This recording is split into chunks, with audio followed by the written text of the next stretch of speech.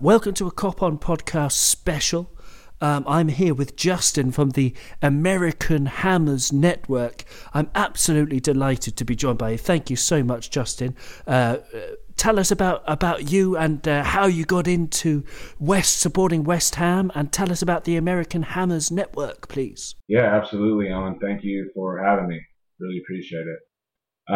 So how I got into West Ham was first season I supported them was the 2014-15 season. So it has been a while, and I've always been a big fan of soccer. Always liked the sport. I used to root for AC Milan and the Andrei Shevchenko days. I'm sure you remember those days very well, given Istanbul in '05. But yeah, so always a big soccer fan. Sort of fell off of it a little bit in college, but in college I hung out a lot with the soccer team at my school, and they were big Premier League fans and would wake up on Saturdays to watch it. And I wanted to pick a team myself.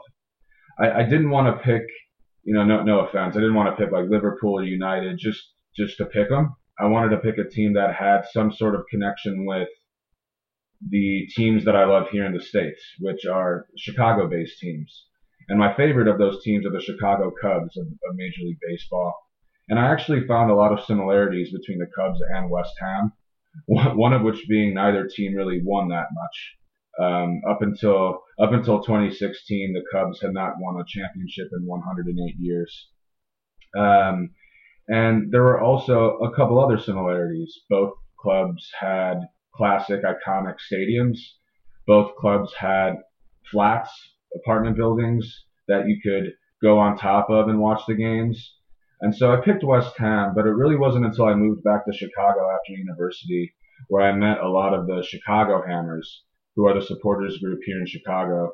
And, football is all about community and the fans and having fun with your friends. And, I do think that I would not have the intensity and passion for West Ham if it wasn't for the guys at the Chicago Hammers that I could watch the games at the pub with week in and week out. So it's been a journey. It didn't happen overnight.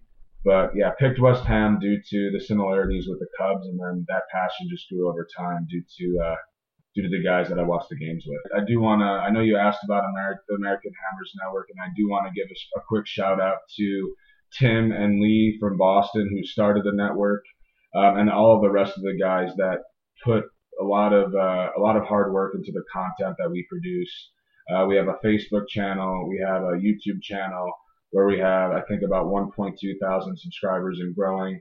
A lot of great content. So for whoever's listening to this podcast, I would really highly encourage you guys to search us on YouTube and check out our content. That's a great answer. Thank you very much. Yeah, football is all about community.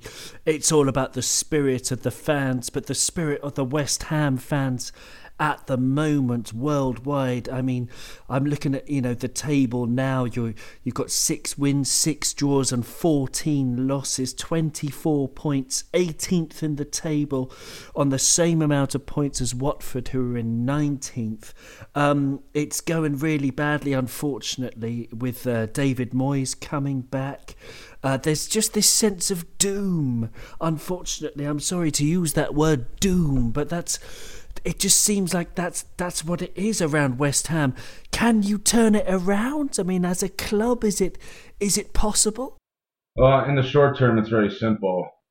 Winning football matches. It's really all that's going to turn it around in the short term. We need points, and we need them badly. 24. I think we're on 24 points right now. We haven't had this bad of a point total at this point of the season since we last got relegated. So it's really not boding well for us at the moment. But that's the only short-term fix is winning.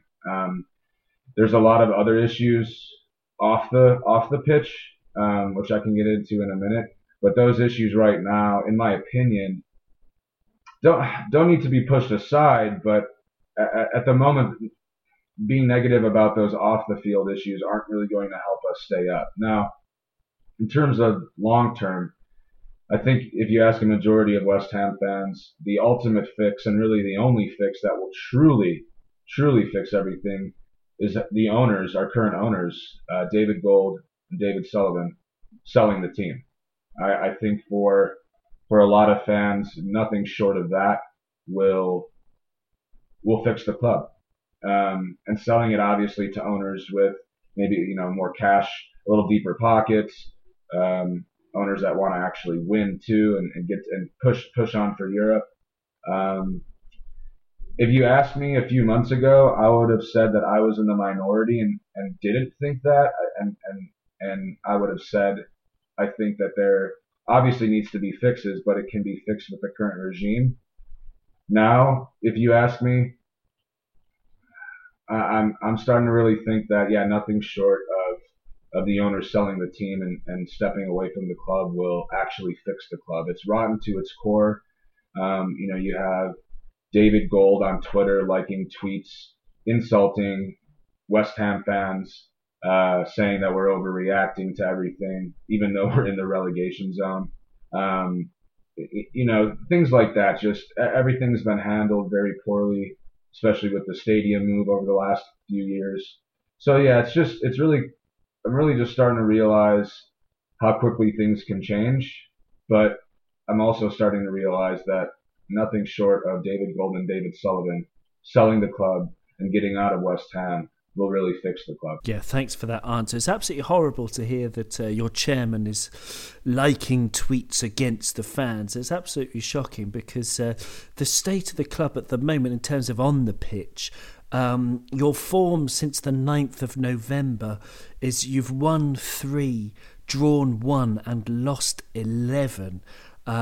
It's not pretty reading, unfortunately. Some fans I've seen, they're calling for Moyes to be sacked already, because I don't know. If you pause time and imagine that West Ham had no manager now, and you had a choice between Moyes and Pellegrini, many people would actually choose Manuel Pellegrini as a better candidate to steer West Ham away from the drop. But I don't know. Are you in the camp that you should do a Watford and sack Moyes and try and get someone better? No, I'm not. Simply because I personally think that, I guess the answer would be it would have to depend on who we bring in.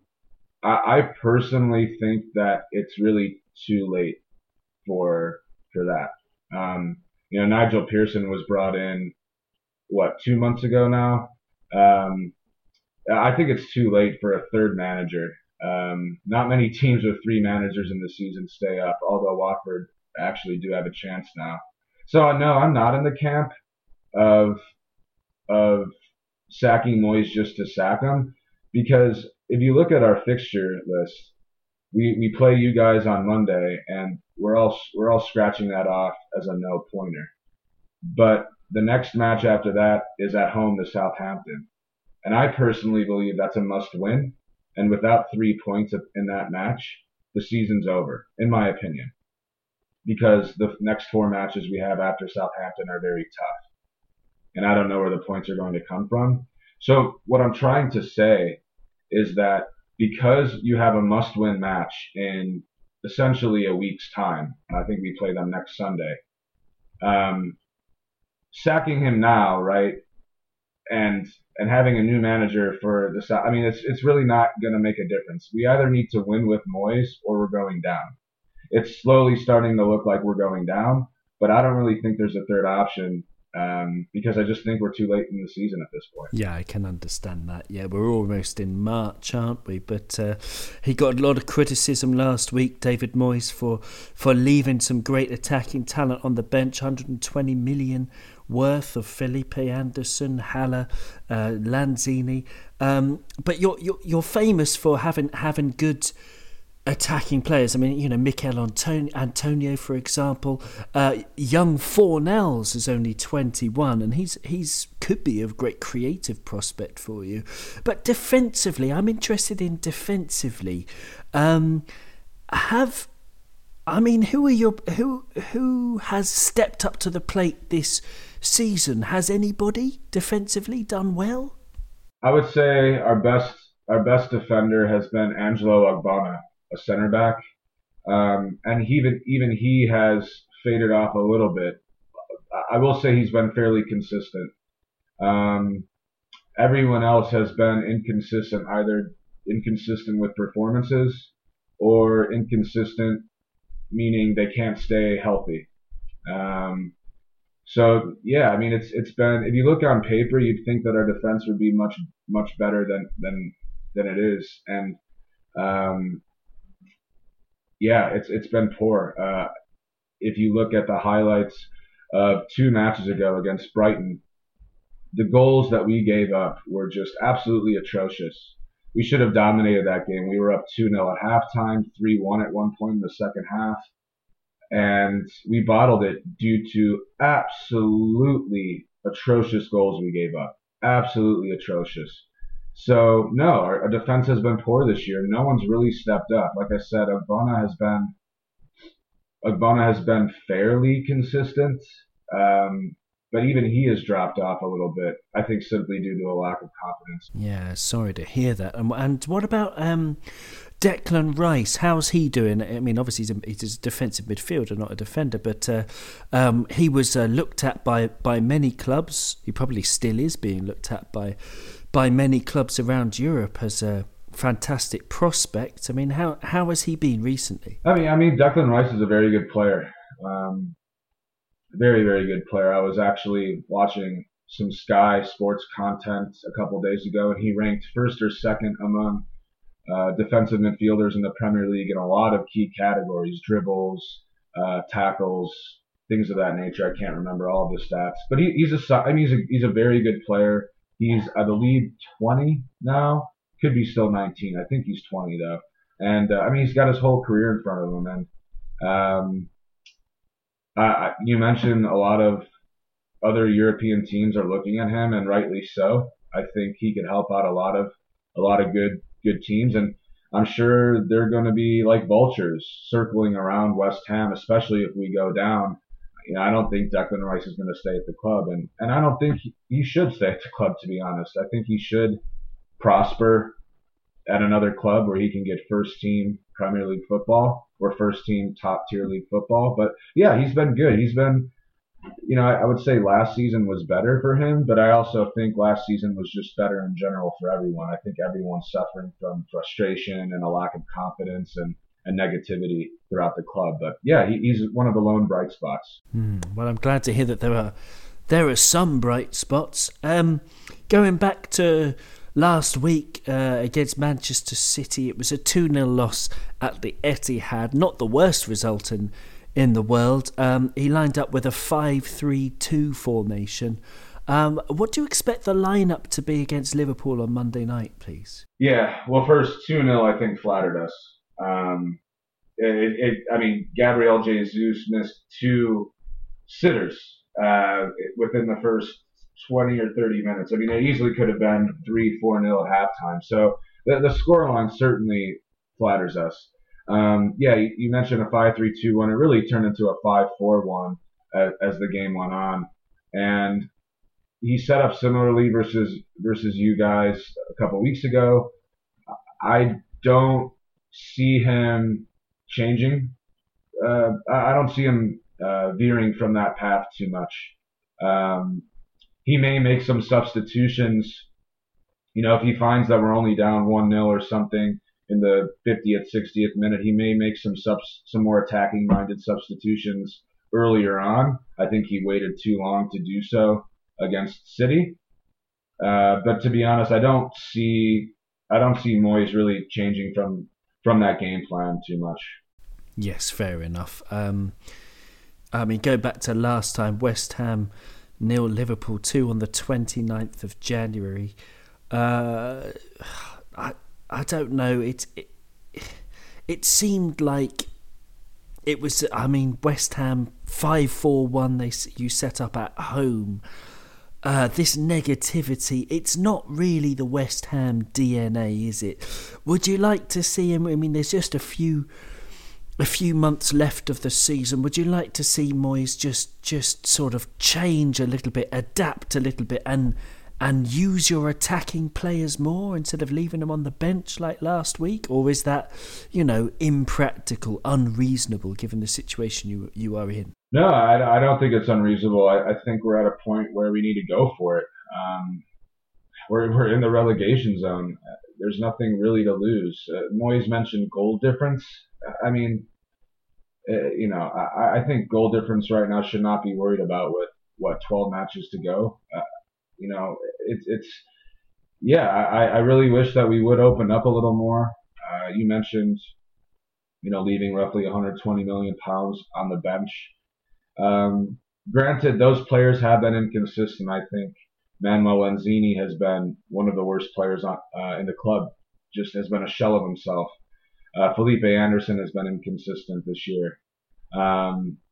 Sebastian Haller, granted, he hasn't gotten the support that he probably needs, but he hasn't really lived up to the record signing that he is.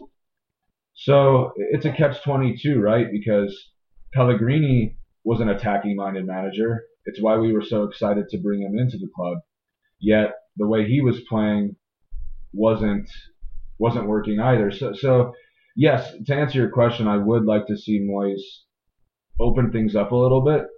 I would like to see him not put 120 million pounds on the bench. You mentioned Fornals earlier too. For some reason, he has simply just disregarded Pablo Fornals. I have no idea why. He has chosen to play Lanzini over him. And now, even though Lanzini's not starting, he actually, Fornals wasn't even in the squad against City, and he's not hurt. I have no idea what's going on. He was one of our bright spots. He was one of our players that was really improving and coming into himself in the Premier League, and Moyes has come in and totally ruined it. So, yeah, there are many things that I wish Moyes would do differently. And yeah, using our attacking players efficiently is definitely one of them. I don't really think he's playing to win at this point. Yeah, it's a shame. It's such a shame because I think you've got such talent, but it's not being used in the right way, and it's a shame to see the discord between everybody at West Ham. And any Liverpool fans listening to this can just remember the Hodgson debacle, and at that time we had owners that we disliked, and we really can sympathise with your plight to some degree at least. But just one final question then, because we have to go. But Justin, thank you very much. It's been a great pleasure talking to you. What's your score prediction, please? Yeah, so we talked about this on American Hammers Network. I obviously don't see any way West Ham nick a result at Anfield. You guys have been extremely dominant over the last few years there, even against teams of the highest caliber, which West Ham are not. So the only hope I have is that I hope we score a goal. So I'll be semi-optimistic and say that we'll score one. But I still think we'll lose by a couple goals. I was debating between 4-1 and 3-1. I'm going to stick with my 3-1 prediction. I think it could be a scoreline where we only lose by a couple goals, but the scoreline would flatter us. But we'll see. I don't see how we get a point, especially 3. Don't see it. And therefore I'm going to go 3-1 to Liverpool. It's a dismal experience when you're, against the owners and you don't have all that much faith in the players and the manager. And I just think, I just hope that everything goes better for you. And, may the best team win on Monday night. And thank you very much for joining me and talking about the Hammers and the American Hammers Network. Yeah, Owen, really appreciate the opportunity to come on your podcast. Certainly appreciate it, and yeah, thanks for the sympathy. It's I'm still holding out hope. For me, the Southampton match after the match against you guys is a must-win. If we win that, I continue to hope. If we don't, then I think I'll finally submit to the cold hard fact that I'll be watching championship football next season. But we'll see.